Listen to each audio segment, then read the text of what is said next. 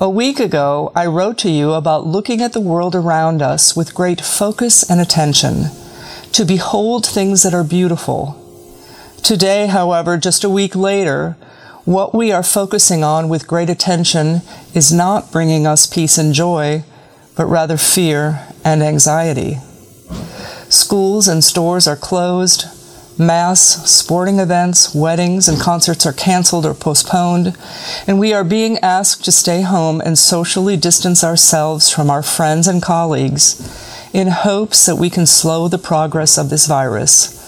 So we take up this challenge for the greater good and safety of all. It goes without saying that we are concerned and unsure about what lies ahead. If we are afraid, however, our children will be too, so it is vital that we help to keep them calm while still being honest with them. Yesterday, I read an article by Dr. Mark Siegel, who is a professor at New York University School of Medicine, and I thought I would share with you his insight on this topic.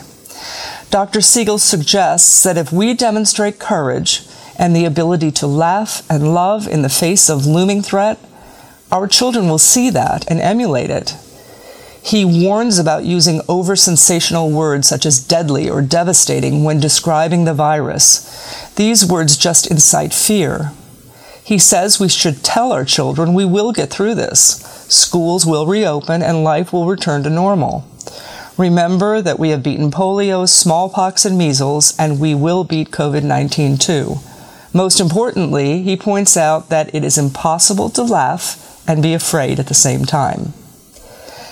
Another article I read by Dr. Steve Silvestro cautions parents about setting up play dates during this time.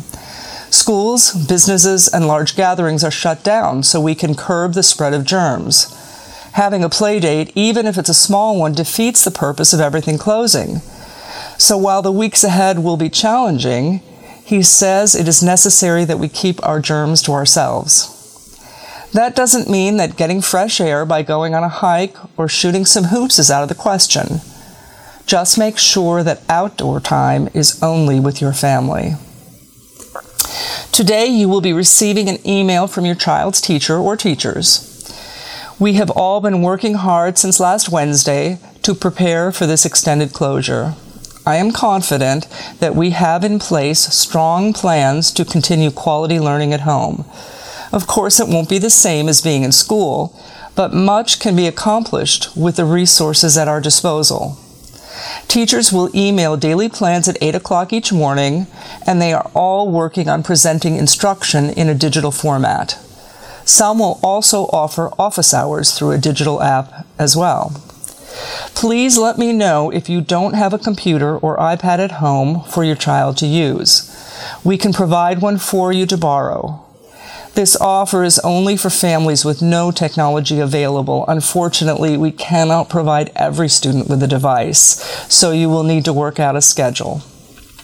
Spectrum is also offering free wireless service to new customers, so no family should be excluded from accessing the online learning we will provide.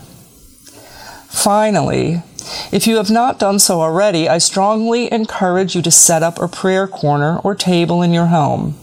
On it, you can place a rosary, crucifix, Bible, holy pictures, or any other sacramental you might have. Encourage your children to pray every day for one another, our nation, and the world. With God, all things are possible. Have a great week.